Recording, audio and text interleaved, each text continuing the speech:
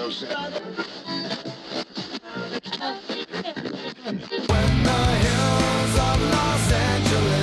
Los Angeles, I'm in most Hollywood nights. She goes to California, oh, California. What you say about Los Angeles? LA got the people saying,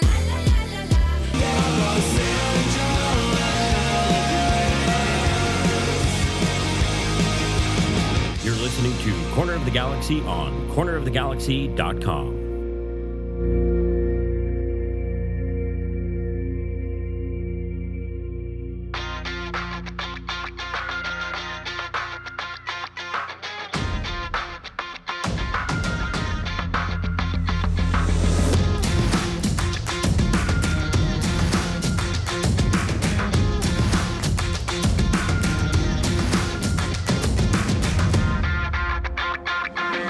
Welcome to Corner of the Galaxy, the show that talks 100% LA Galaxy soccer. We're glad you could join us. Now it's time to sit back and relax as your hosts navigate through the twisting, turning, but never boring world of the five-time MLS Cup champion, LA Galaxy. Hello, everybody, and welcome to Corner of the Galaxy on cornerofthegalaxy.com. I'm your host, Josh Kessman, coming to you on a Thursday, May 4th. May the 4th be with you and also with you. Hope everybody's having a great day, great Thursday. LA Galaxy getting ready to take on Colorado. We're going to talk about that game. Douglas Costa hurt again. The Deadpool movie tickets that are being sold at Dignity Health Sports Park are too expensive. We'll talk about all that. Colorado and Kevin Cabral are back, and of course, the LA Galaxy and analytics. We're going to talk about a whole bunch of little things, including supporters groups holding their own meeting. So we're going to get to all that. Now, before we get to all that, I want to introduce you to my co-host. He's back. We're glad to have him. It's Eric, the Portuguese. Oh, I'm sorry. He's okay. So here's the deal. Let me tell you about Eric. He texted me about noon today and was like, "Hey, I'm not feeling good."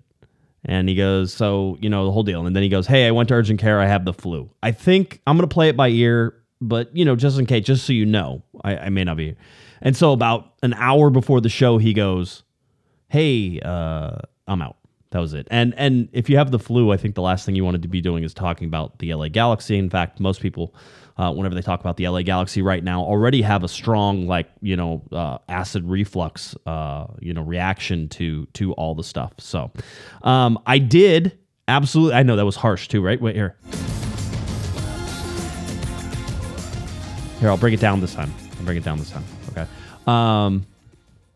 I did want to just sort of update everybody on all the stuff that is going on. I did try to reach out to Sophie and see if she was available. Short notice, she wasn't. I did reach out to Mr. Christian Miles. He's actually in Miami, and he was like, he goes, "I want to do it so bad, but I can't." He's there covering some Sudamericano, so he's doing some play-by-play there. So I know right now half of you have already turned it off because I can see the numbers dropping. You're like, "No hammer, no party." I get it.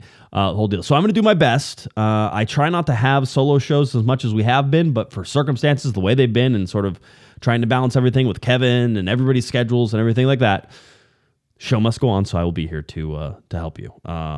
There is no truth, by the way, that the Hammer is out partying with Douglas Costa, whatever weekend event he's now going to do. I think that there's no truth to that. I just wanted to break that rumor. So I hope everybody's doing well. I hope everybody had a good weekend. I hope everybody had a good week. And now we're getting ready for the LA Galaxy and the Colorado Rapids coming up. Let's get you just some information on that game, so that way you are once again prepared. LA Galaxy and Colorado Rapids coming up, Dignity Health Sports Park on Saturday, May 6th. Game 7:30 p.m. TV time, 7:39 p.m. kickoff time. Game can be found on MLS Season Pass. This one is behind the paywall. Don't complain. I really don't. I could get out the whiny fan. "Oh, but you have to make me pay for the games and I have to stream stuff." I don't care.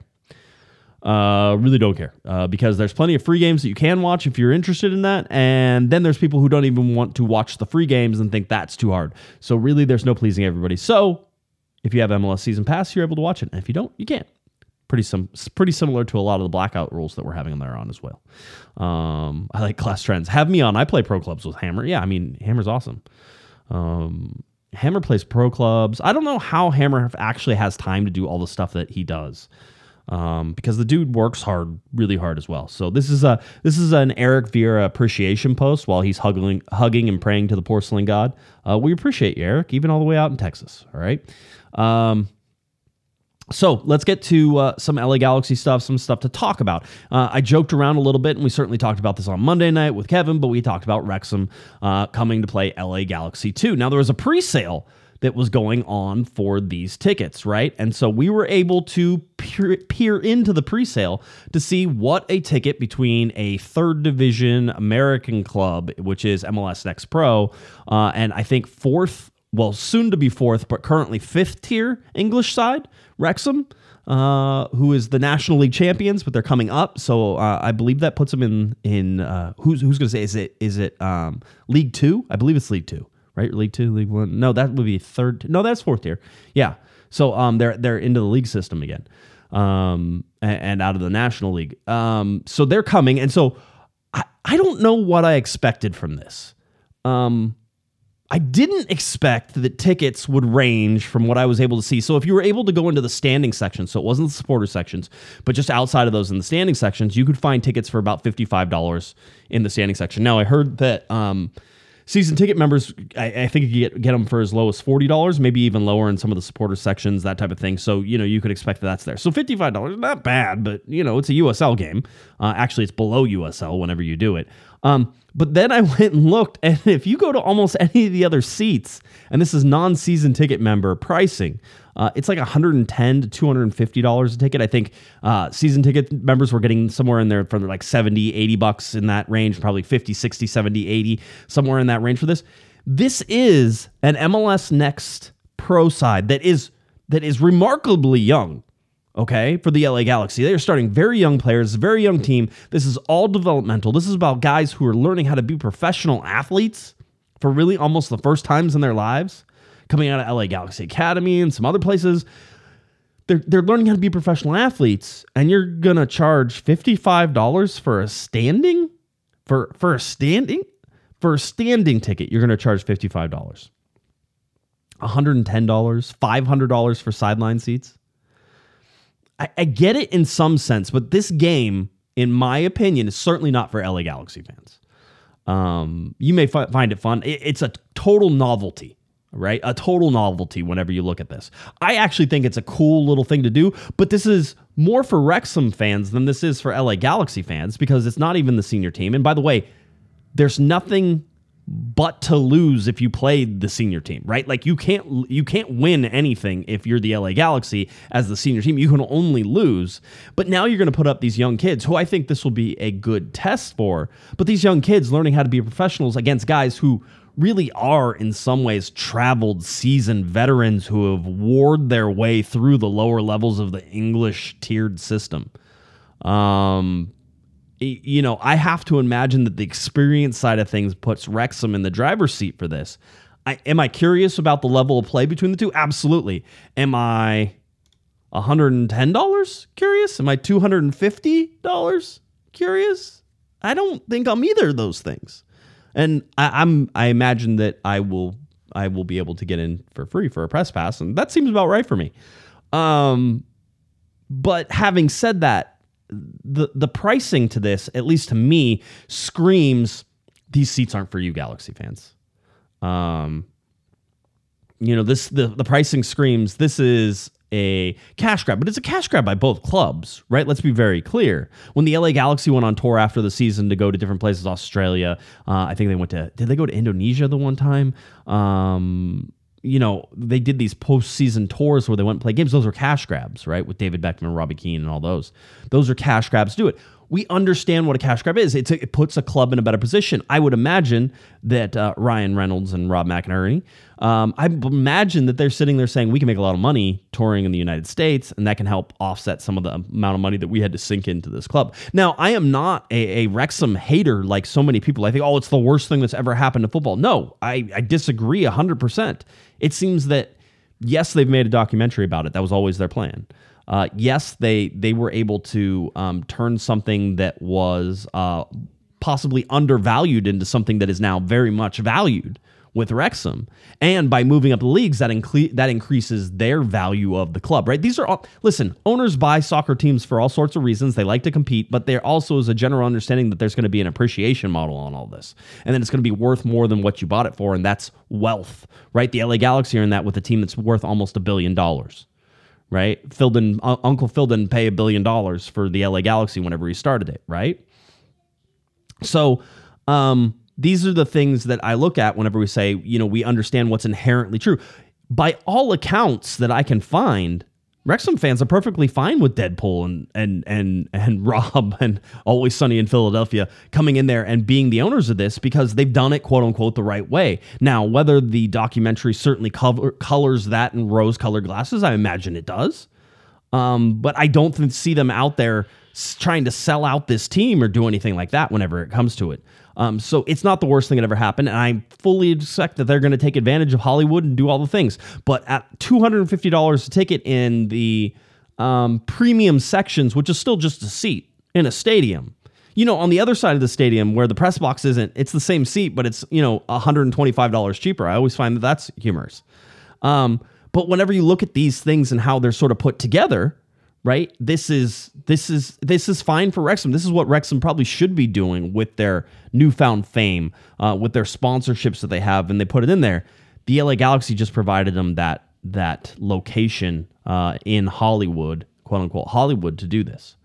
And so you do that in that stadium and the whole deal, and it's just money. I'm interested to see how many people go to this game. I would bet it's a lot more than you think it's going to be because Wrexham has a very large following in the United States. So we'll see how many of those people in the United States are there. And then we get to compare levels of play, which is always fun and always interesting, right? What does it mean? Nothing. But it will be fun and we'll get to talk about it on the podcast, and that's something to do as well. So, okay. There we go. That's what I wanted to sort of say. Yeah, and people are like, I did see these comments. They're like, I spent less to go see Real Madrid whenever I was in Madrid, right? And I totally get that. Yeah, to me, the pricing is so far outside of demand. It's crazy. We'll also see whether or not there is demand, right? And whether or not they will sell out this thing and how many people show up and all those things, because if that happens, then we can all say, hey, we were wrong. And the LA Galaxy get a piece of this, right? So overall, it's probably nothing. It's a cash grab. And we can talk about it for 20 minutes. We can talk about it for 3 minutes.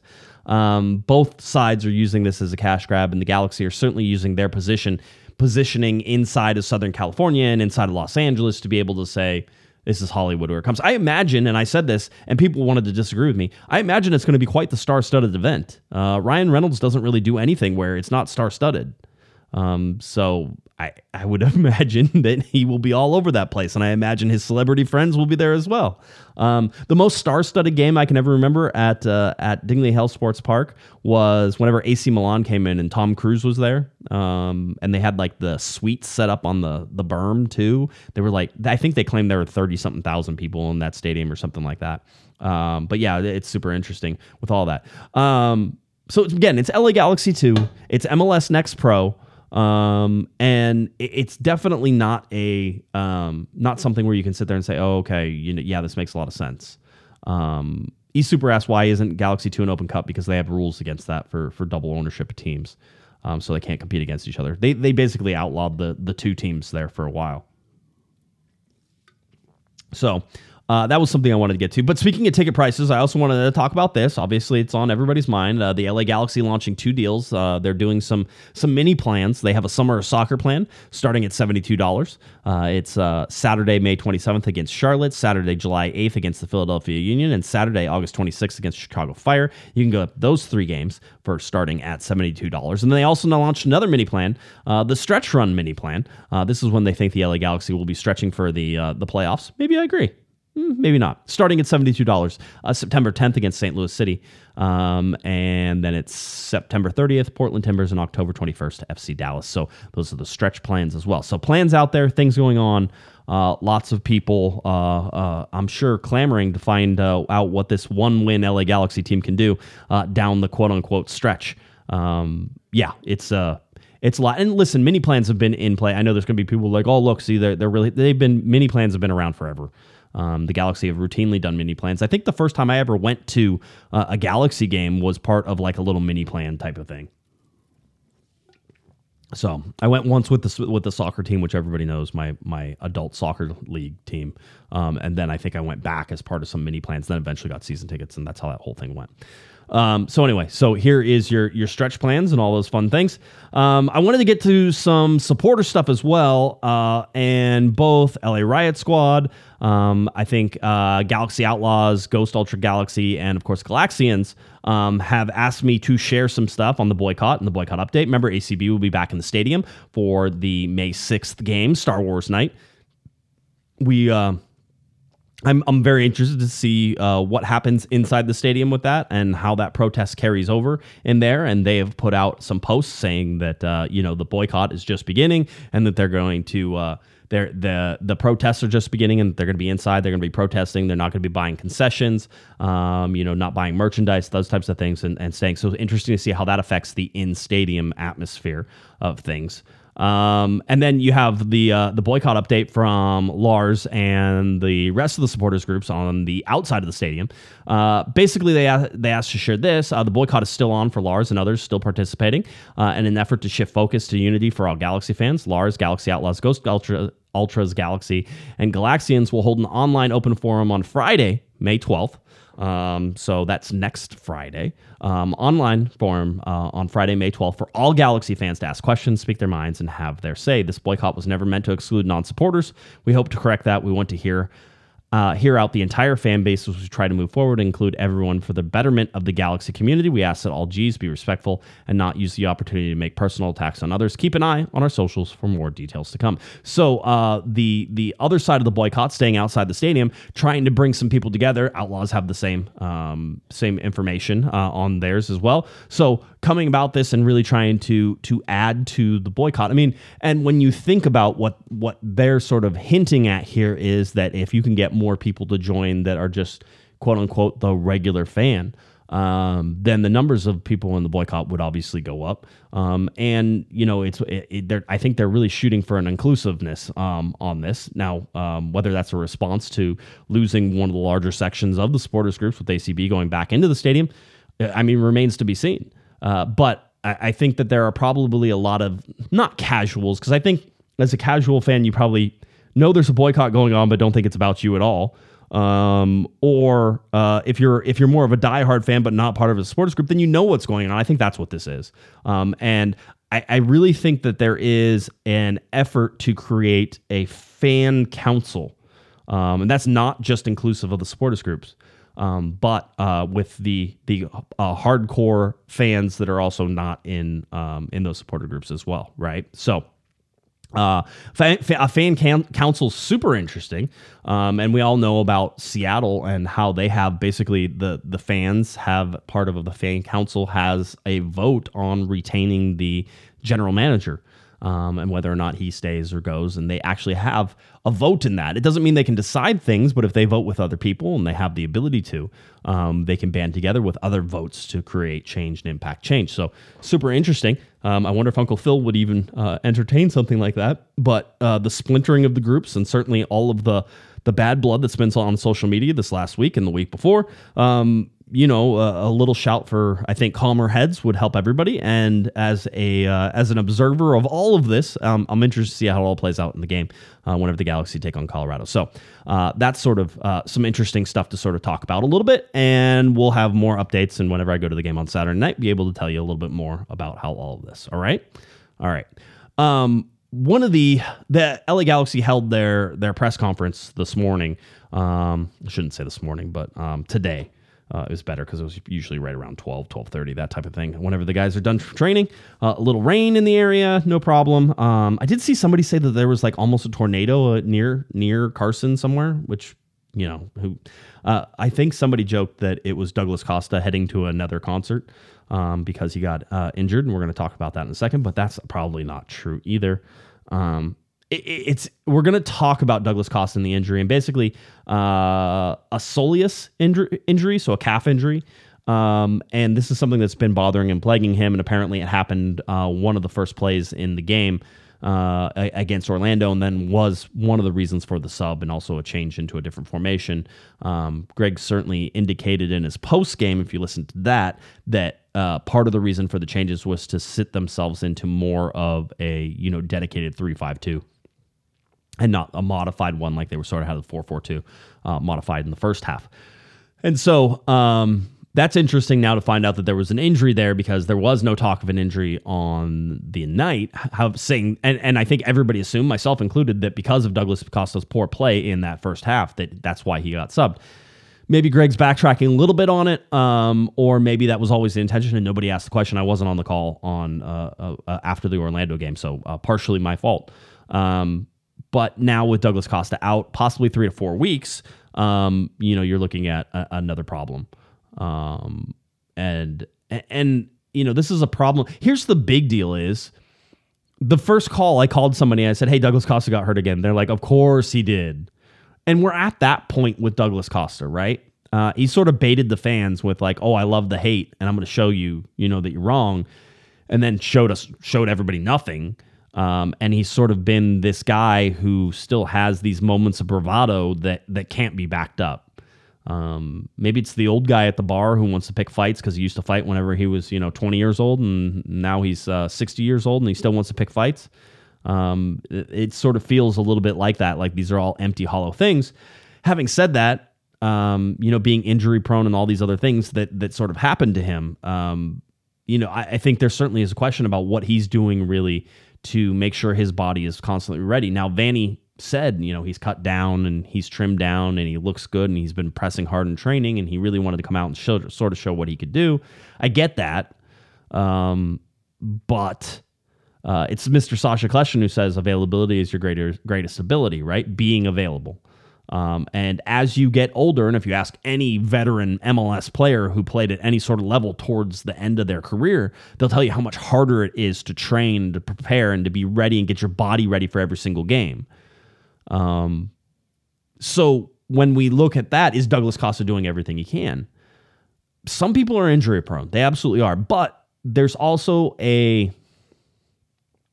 there's a theory or a school of thought that says that you can help to prevent a lot of the injuries you do by how you prepare for games. And if Douglas Costa keeps having the same problem with his calf, like it could come down to be as simple as that you need to stretch. You need to stretch 3 or 4 or 5 times a day. You need to have a physical trainer, a personal trainer come in and stretch you 3 times a day. You need to get rub downs and massages and all those things to break up scar tissue. And, you have to eat the right things. You have to be on the diet that is best for these problems. And it's hard for me to say that Douglas Costa is always the one who is committed to doing those things. Certainly whenever you see his play on the field, and certainly whenever you see the results that have come from his play on the field. Hammer and I famously, we were going to recreate our argument for, is he capable? It's a mental thing for me. And maybe his body isn't physically capable, but the mental capability of being able to prepare for yourself day in, day out is important. And I think that he's missing that. It wouldn't surprise me. Let's go total theory. I have nothing to back this up. Let's just pretend that what I'm saying is true. The way that Douglas Costa was shopping around for teams in the preseason, and the Galaxy, and I specifically asked Greg Vanny, did you know that he was out there and did he do it with the team's approval? And the answer was yes, we knew, and yes, it was with our approval. So the Galaxy knew that he possibly might not come back because he was looking for somewhere else to go. Now, when that didn't happen, it feels like Vanny was ready to buy him out. Felt like AEG was ready to buy him out. In fact, all of the knowledge across most of Major League Soccer expected that Douglas Costa was going to get bought out. And then something shifted and changed to where all of a sudden it was like Greg Vanny's like, oh no, he's committed. He's ready to go. He's coming in, but the whole deal. And to me, that feels like AEG said, no more buyouts. No more buyouts. Chris Klein, no more buyouts. Greg Vanny, we haven't bought out a lot of players, but we're not going to buy out this guy because Chris Klein has bought out a whole bunch of players before. And we spent a lot of money on bad contracts. And you guys are just going to have to deal and lie in the bed that you made with Douglas Costa. You wanted him for 2 years. You signed him for 2 years. You're giving him $5 million. All of those things are happening, and you now have to deal with those consequences. And Chris, if you want to stick around and make the playoffs, then you make the playoffs with Douglas Costa. Okay.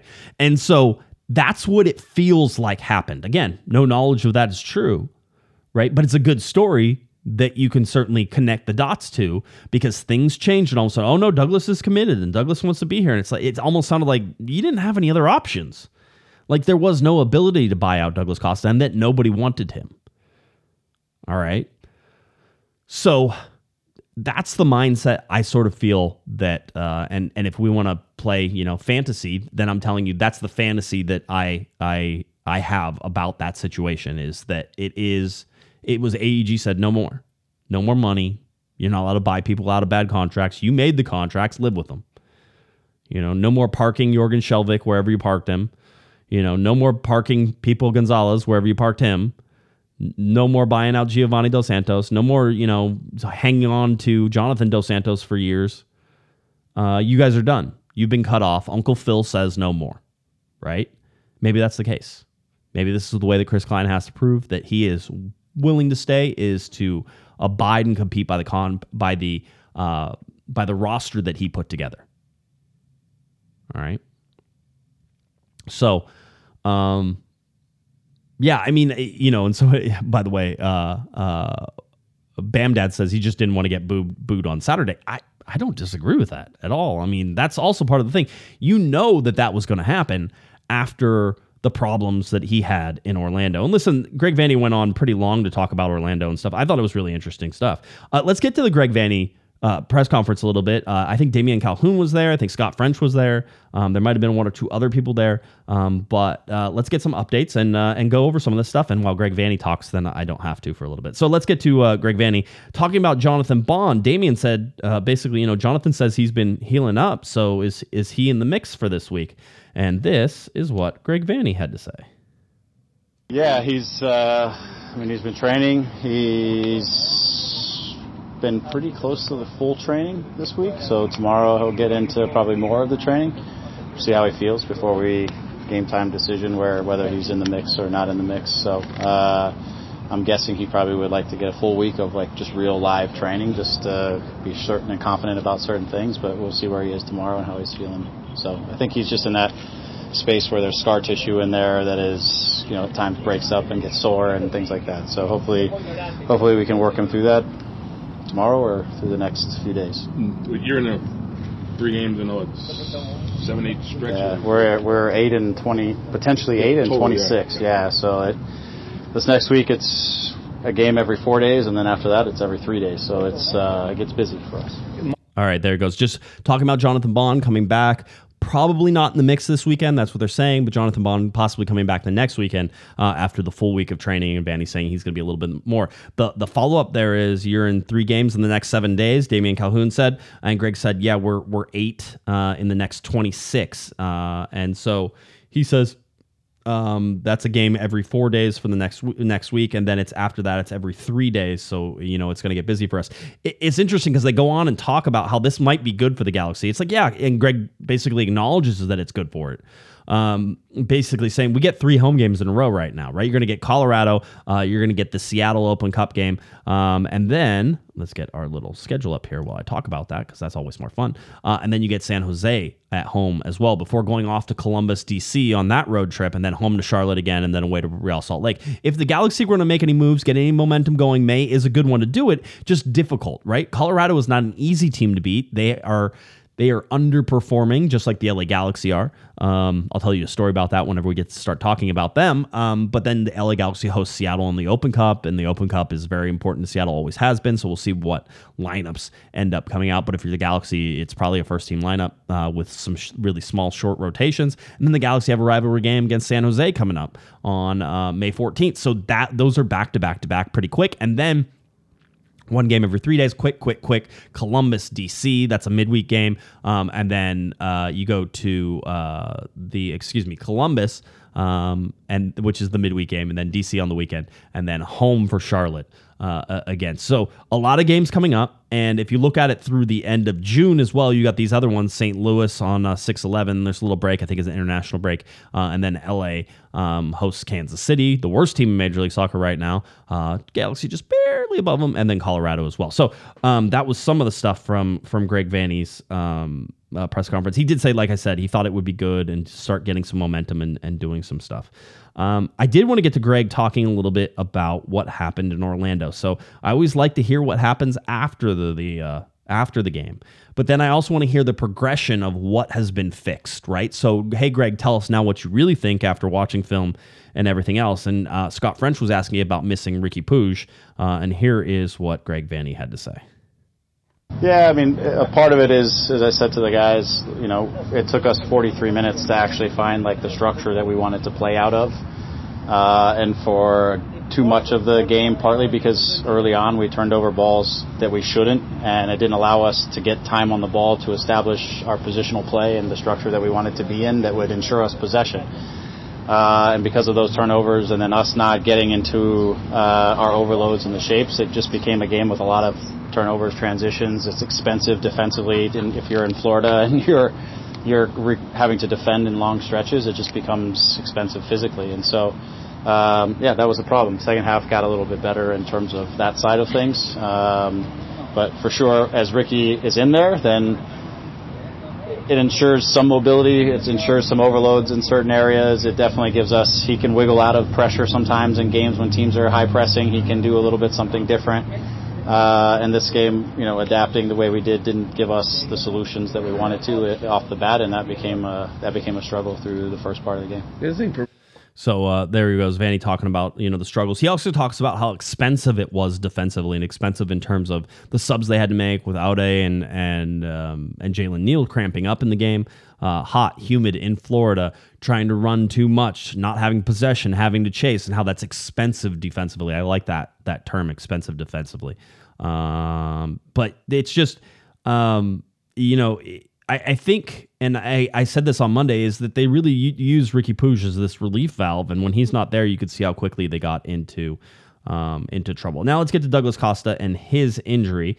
We'll get you what Greg said about how he got hurt, and then Scott French pressing on exactly what the injury is, and then we can talk about that. So here's Greg answering about Douglas. He did. He first play of the game, free kick, I think, or second play, he injured a calf. So he wasn't sure. He said while he was warm, he wasn't totally sure if what he felt was what he thought he felt.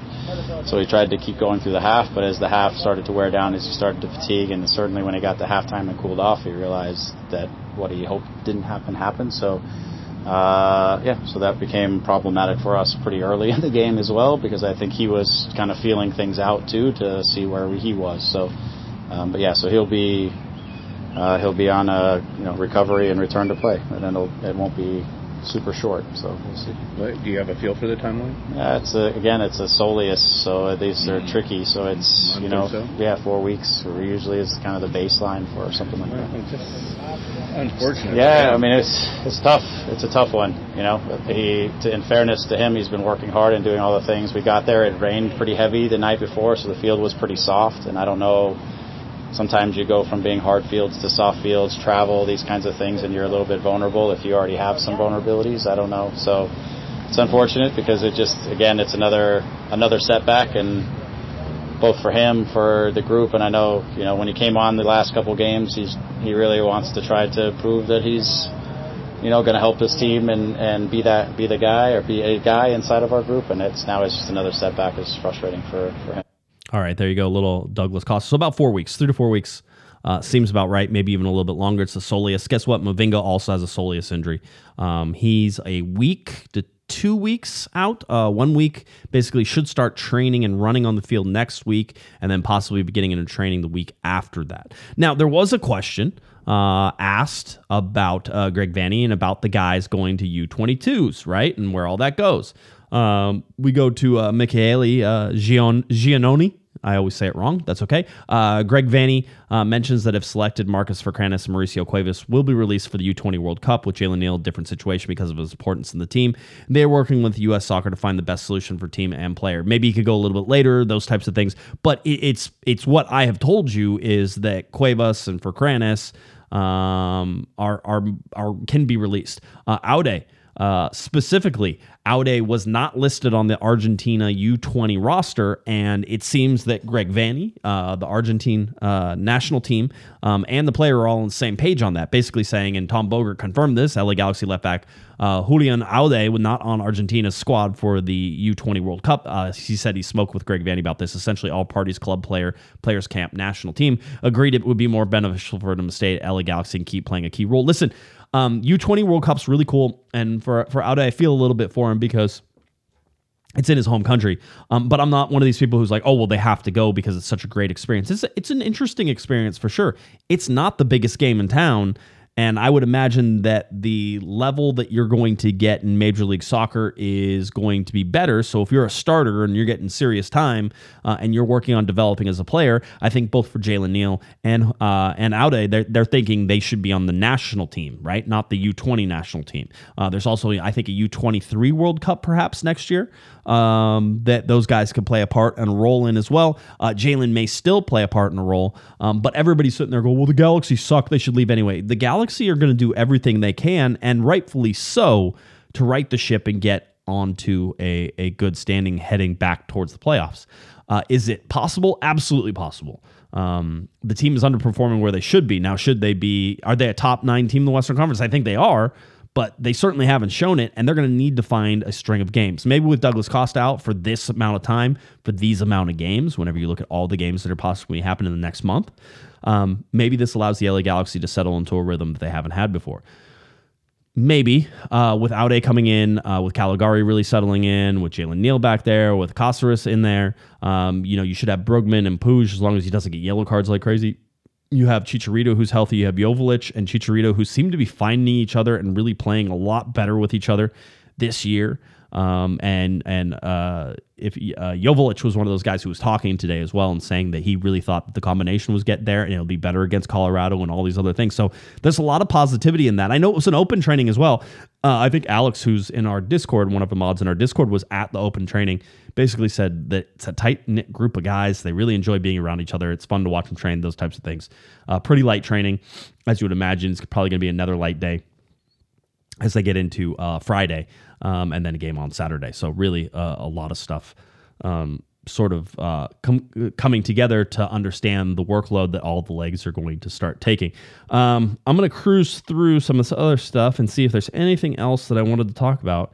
Let's get Greg Vanny's thoughts on Colorado as we're getting ready for that Colorado preview. So here's Greg talking about Robin Fraser, his good friend, and Colorado. Yeah, they're a tough team, Obviously, Robin, know him well and his competitiveness and what he's expecting from his group. But they're athletic. They're big. They're direct. They're going to look to play behind us. They're going to look to try to exploit spaces behind our back line for sure. It'll be, always with them is sometimes he'll come out and he'll be pretty active in the press, and sometimes he'll sit and play you really on the counter. He's got, Robin's got some different weapons in terms of the guys up top between Barrios and Cabral and Lewis, and these guys are flyers that can get you in counterattacks, and or he can choose to be aggressive and press. So, they're a team that hasn't got a lot of results, but they probably deserve more results than they've gotten. I think I saw something that came out yesterday that they're 9 goals below their expected goals, which is maybe one of the top in the league. So sometimes you think that they're underperforming on that side of things a little bit, which is something you just got to can't take for granted that they can be a dangerous team, and you got to make sure that we defend well and control the things we can control and try to keep the ball. And when we do have the ball, we need to be also very aware of the transition moments. I mean, this is a formula I say to you guys, I feel like about every time we play and play at home, that we've got to be able to be responsible with the ball. We've got to create and finish chances. And we got to keep a game at 0 and give ourselves a chance to get on the front side of it. And then from there we can play from a positive position instead of a chasing position. Loudest bird ever. Actually, if you listen to the whole press conference, and I'll try to get the video uploaded tomorrow so that way you can listen to the whole thing. If you listen to that press conference, it's like trucks driving by and then the loudest bird ever. So there was a lot of things going on, and even Greg paused once whenever one of the trucks was going through. So the final thing was on Mavinga, and I think we already updated on that. There is an interesting talk about total football and spaces and marketing and where Greg Vanny's train of thought or school of thought comes from on how things go together. And Pep Guardiola and a whole bunch of stuff that's interesting. I would implore you to find it and listen to it because I find it entertaining. Just to hear where all that stuff comes from. So that's the thing that's the press conference and the majority of it. I thought Joveljic was really interesting too. He was short, he was brief as you would expect him to be. He usually is, but he was very positive, very gung-ho. He was like, we're going to get better. We know we can play better. We're going to get better. And that seems to be a little bit of a rallying cry again for the teams. And you can argue that it doesn't mean anything. I always think it does. Whenever you hear how unified a lot of the guys usually are with what they say and how they do it. And I think Greg Vanny is more dedicated to going to a two-man set. So again, against Colorado, I wouldn't be surprised Chicharito and Joveljic start in that area. So we'll certainly look at that and get you ready for that one. Talked about Wrexham. I got that. The U.S. Open Cup game against the Seattle Sounders. I just wanted to give you a heads up. They did find TV coverage for this, so fans can watch all the Open coverage on CBS Sports Golazo Network, which is available to stream free on connected TV and mobile devices through the CBS Sports app and Pluto TV, and on CBSSports.com as well as on Paramount Plus. I don't think it's on Spectrum, somebody said, so you're going to have to go out and actually find that one. So that's something there that you're going to want to pay attention to. The last thing I wanted to get to before we get to the game preview is analytics. Analytics is fun. Let's see. I want to go to my article, and I want to click on that button. There we go. American Soccer Analysis put out their 2023 MLS Analytics survey. Every year, we update the state of MLS Analytics by putting teams into tiers based upon how many analytics staff they have. This one done by Elliot McKinley, and this was the May 2nd version at... you can find it at americansocceranalysis.com. Always interesting. I think it's always fun to read their stuff. So one of the first two questions they asked, what are the 5 most analytically advanced MLS teams? And what are the 5 least analytically advanced MLS teams? Let's bring up that chart. All right. All the good teams over here. Seattle Sounders are one of the most, people say, and their perception is Seattle Sounders are one of the most advanced analytically. Toronto, New York Red Bulls, Inter Miami. They make an interesting note about in Miami. There's one guy who is in there doing the analytics stuff, but they like him and how he does things so well that they actually have a pretty interesting, take on how he's able to affect the team with analytics. San Jose Earthquakes, Nashville, Los Angeles FC, Philadelphia Union, Atlanta United, Colorado Rapids, New York City, Austin FC, Orlando City. Let me know when I get to the LA Galaxy. Orlando City, Vancouver Whitecaps, Columbus Crew, Houston Dynamo, Chicago Fire, still not there. FC Cincinnati, New England Revolution, DC United. By the way, we're getting into like the least advanced people and how many votes they got for least advanced. Houston Dynamo, Chicago Fire, FC Cincinnati, New England Revolution, DC United, St. Louis City, Real Salt Lake. LA Galaxy got 5 votes as the least advanced in terms of analytics in the entire league. This is a survey, so it's a perception base. It's not factual. And some people even said it's very often that teams don't want to even talk about analytics because they don't want to give away the secrets that they're doing. Now, the LA Galaxy being at the bottom of the list is probably not surprising. We've been talking about it since 2017, and since coaches have been fired and said that they need an analytics department and nothing has been done. We talked about it after Anolfo left. We talked about it after Siggy Schmidt left. We talked about it after Gamera Bershkalota left. And now we're talking about it here with Greg Vanny as well. Now, by my understanding, and I don't know if this has changed, so this is my understanding as of the situation right now, is the LA Galaxy do have some consultants that are pulling analytics. Now, whether or not those are in-game analytics or whether that was the ability to scout through analytics and evaluate players through analytics, that's a good question. I do believe they're able to do both right now. But they're more consultants and not full-time employees of the club. That's my understanding. Could be wrong. And some people wear multiple hats whenever they do this as well, so it's not always easy to define them exactly. Has it gotten better? I think it has. But as you can see, the perception around the league is that the LA Galaxy are one of the least advanced in analytics in Major League Soccer, and how that is possible for a team that spends as much money as they do, but also relied on a referral scouting system for as long as they did. If we go to another chart, the most analytically influenced MLS teams, so these are the teams they think are the most influenced by analytics, the analytics play the biggest part in these teams: Seattle Sounders, Nashville, Philadelphia, New York, Vancouver, Atlanta, Inter Miami, Orlando, and San Jose. San Jose is starting to see some turnaround with their analytics department. It usually takes a couple of years in order for that to happen. Michael Stevens coming on, the ability to put in ghost teams. We've talked about that before, but you're talking about an investment in years and not months and not quick turnarounds and all those things. So I wanted to touch on that. I'm looking at sort of, what team most incorporates analytics into their decision making. That's that list that I just gave you. I thought this one was interesting. What position, and we'll do that. What position is the easiest to evaluate quantitatively? And it's striker. They say with the goals and the finishing and all the things that you sort of have. So a striker, 10 votes for that. Central attacking midfielders, they said, was easiest. Goalkeeper, 1. They said what position is the hardest to evaluate? And it's a center back, duh. That's why people miss on center backs. The best center backs don't necessarily make tackles. I was talking to a former center back once, and he was like, whenever you have to slide tackle somebody, you made a mistake. You're now in emergency defending, and emergency defending means that you didn't put yourself in the right position to be able to defend. And he goes, and most center backs are just the quiet guys. They asked, does your team use analytics for in-game decision making? 10 said yes. 5 said no, 1 abstained. What programming language tools do you primarily use? I think it's interesting they use Python and R in terms of the coding and the ability to code for analytics and write different data sets and Excel, Databricks, all that other stuff. So I think that's interesting. I think they use everything, by the way, too. They said, how do you think MLS compares in its use of analytics to other soccer leagues around the world? The general consensus among analytics staff is that MLS as a whole is probably among the world leaders in acceptance of analytics. However, the best in Europe think Liverpool, Barcelona will beat the best MLS analytic departments.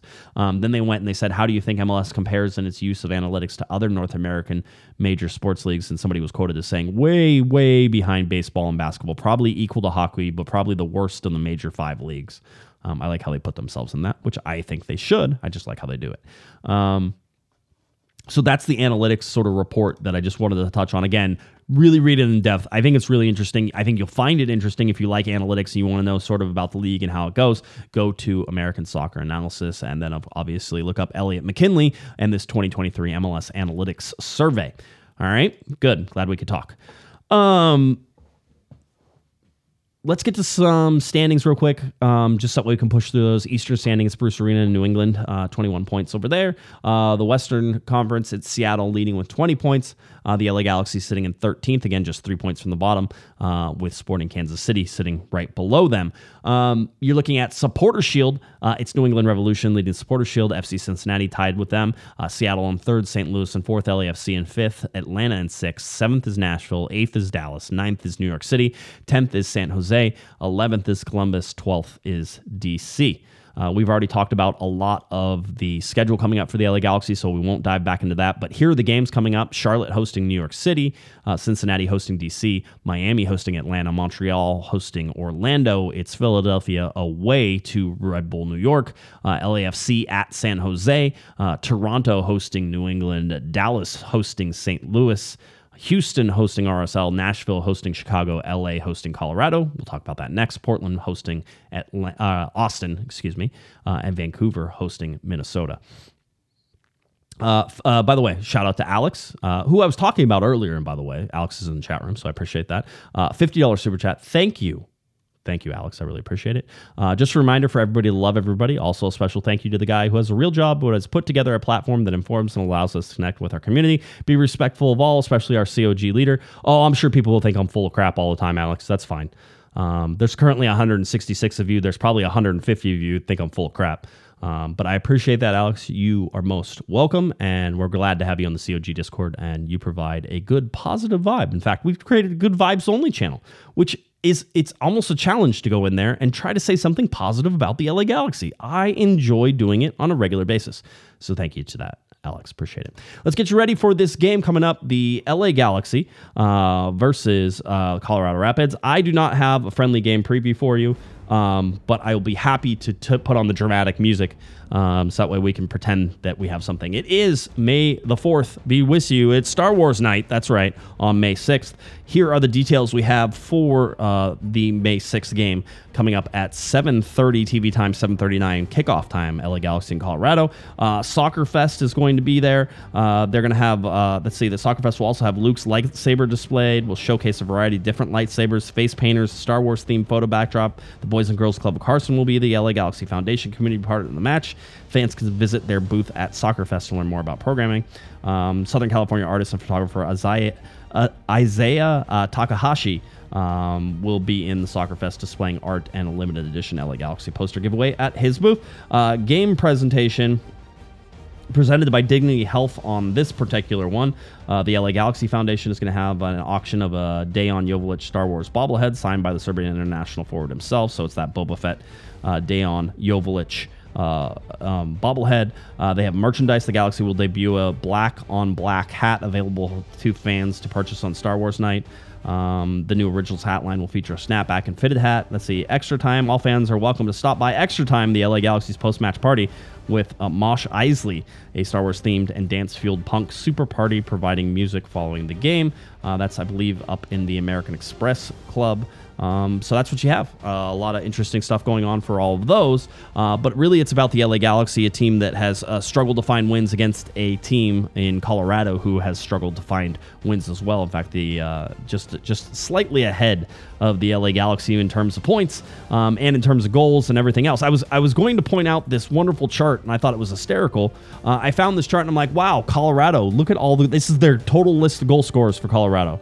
Barrios, Max, Bassett, Cabral, and Rubio, and the top guy has 2 goals. Well, if you go to the LA Galaxy's list, everybody only has 1, so there's really not much to sort of try to not compare there. When we look at some match facts, the Galaxy beat the Rapids in the most recent matchup in September. Last season, a 4-1, the most goals scored by LA in the fixture since a 6-0 result in September 2014. However, that was the Rapids' first loss to LA since 2018, going unbeaten in the 8 prior matches against the Galaxy, winning 6 and drawing 2. Colorado drew with Vancouver on Saturday, 0-0. The Rapids' third goalless draw already this season. The Galaxy have 2, by the way, after playing 2 goalless draws through the entirety of last year. This time, Colorado had more goalless draws in a single season, was in 2016, a season where the Rapids conceded the fewest goals in Major League Soccer. Finally, the Galaxy have compiled 13.3 expected goals to their first 9 games, but have scored just 7 times, underperforming their XG by 6.3. The only team underperforming their XG this season by a bigger margin are the Colorado Rapids, underperforming by a mark of 8.9, 14.9 XG with 6 goals scored. Diego Rubio missed a penalty in the 80th minute against Vancouver Saturday, his 3rd miss in 7 regular season penalty attempts since 2017. In that time, only Sebastian Giovinco has missed more penalties while attempting 7 or fewer. Missed 5 of the 7. That's one of those things that, like, hey, if Rubio comes up and it's all in his head, that might be a good sign. The LA Galaxy and Colorado are facing themselves for, this is a 45 wins for the LA Galaxy, 12 draws in this, and 33 wins for Colorado. Those are a tremendous amount, 2 original teams, and they still go out, and of course the last game 4-1. Colorado had beaten the LA Galaxy in Colorado 2-0 in 2022, and then we look back at 2021. The last time they were in Colorado was a 1-1 draw. I love the stats. Colorado's going to give the ball to the LA Galaxy. I watched some of that game against Vancouver, which I would not suggest anybody do. And Colorado was simply sitting in the stay back, block shots, block lanes, make things crowded, stay compact, and fend off and look for the counterattack. And you know Mr. Counterattack is there too, Mr. Kevin Cabral. The LA Galaxy paying 50% of Cabral's salary, but he'll be back in Los Angeles to play against them. He has 1 goal on the season, has not been starting, but he did start in Colorado's Open Cup game. So they had an Open Cup game, and then they had a weekend game, and that's what sort of leads it. The Rapids were successful 3-1 in that particular game. Kevin Cabral did not score a goal in that game, and then it was the 0-0 draw, Colorado against the Vancouver Whitecaps, and you can sort of see the starting lineup there with Barrios and Rubio, some guy Max back there as well, Wilson, Yarbrough in the goal. So there's Lawless, what is it, Abukar? I always say it wrong anyway. I'd have to look it up because it gets cut off on some of these things too. If we look at the stats for that game, again, 61% possession for Vancouver, 38% possession for the Colorado Rapids. So a team that is going to want to counter. Greg Vanney said it. I will, of course, reply with that is absolutely the case. The LA Galaxy will hold possession. They will be able to control things. Looking at the shots, Colorado able to just get, 2 shots on target? Yeah, 2 shots on target to 5 for Vancouver, but they were greatly outshot in this game. Going back and looking at Colorado's record, lost 4-0 to Seattle to start everything out in February. Colorado and Kansas City 0-0. That sounds familiar. San Jose won, Colorado 0 in San Jose. Colorado lost 2-1 in Minnesota and Colorado. Austin, they went to Austin, drew that game 1-1. 0-0 with LAFC in Colorado. 1-0 win for Colorado over Kansas City in Kansas City. And then 2-2 game, Colorado and Charlotte. 1-1 game, Colorado hosting St. Louis, and the 0-0 draw coming back to all of that. All right. I think we're sort of in the position now to get ready and look at the stats and everything. 538, who has now hit a lot of their stuff. I wonder if all of these things are going to die, and then what will we do without 538? But looking at the list of teams in Major League Soccer and where they are. 538 basically has LAFC ranked as the best team in Major League Soccer. It's Seattle, Philadelphia, Atlanta, New York City, FC Cincinnati, FC Dallas, New England, Vancouver, New York Red Bulls, Columbus, and LA Galaxy as it comes down the list. Looking at this game, Galaxy are heavily favored, 57%. Favored to win, over 20% for Colorado to win, a 24% chance with a draw. So the Rapids coming into town, Kevin Cabral coming into town. It's Star Wars night. I mean, what... No Douglas Costa. How does everything line up without Douglas Costa?